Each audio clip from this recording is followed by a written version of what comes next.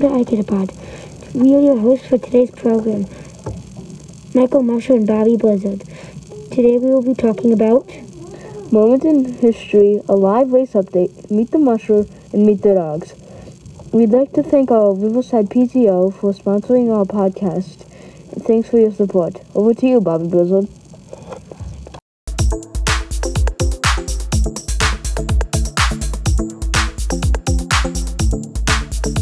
I am Bobby Blizzard. This is a race update. Everyone has come through Rhone. In first place is Aaron Brewmaster. In second place is Ryan Rennington. And then Richie Dale. All three are in Nikolai. Michelle Phillips and Dallas Evie are quickly approaching Nikolai at an average speed of 10 miles per hour. And this just in, Brett Sass just entered Nikolai. Over to you, Michael Musher, for a moment in history.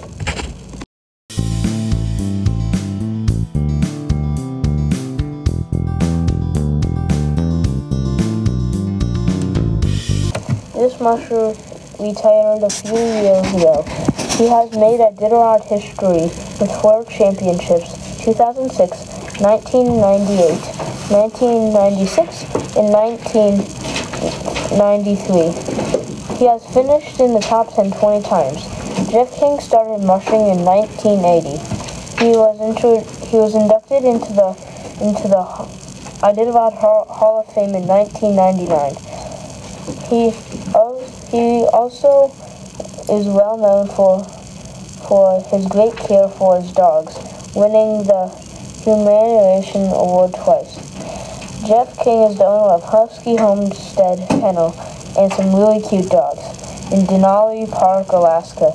This year, Jeff is racing for Nicholas Petit because of COVID-19. Isn't that cool, Remy?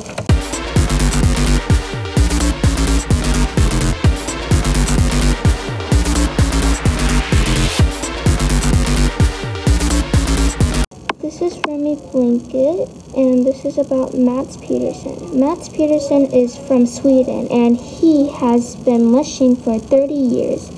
Mats was a hockey goalie, and now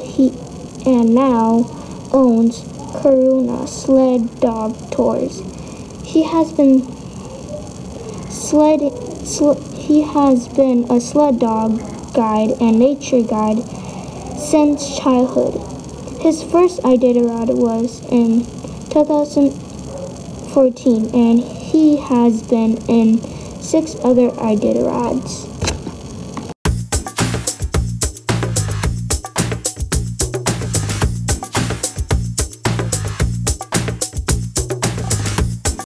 Hello, I am Billy Chili, and I will tell you about Jeff Dieter's dogs. First, we have Martin. He is the best lead dog Jeff has.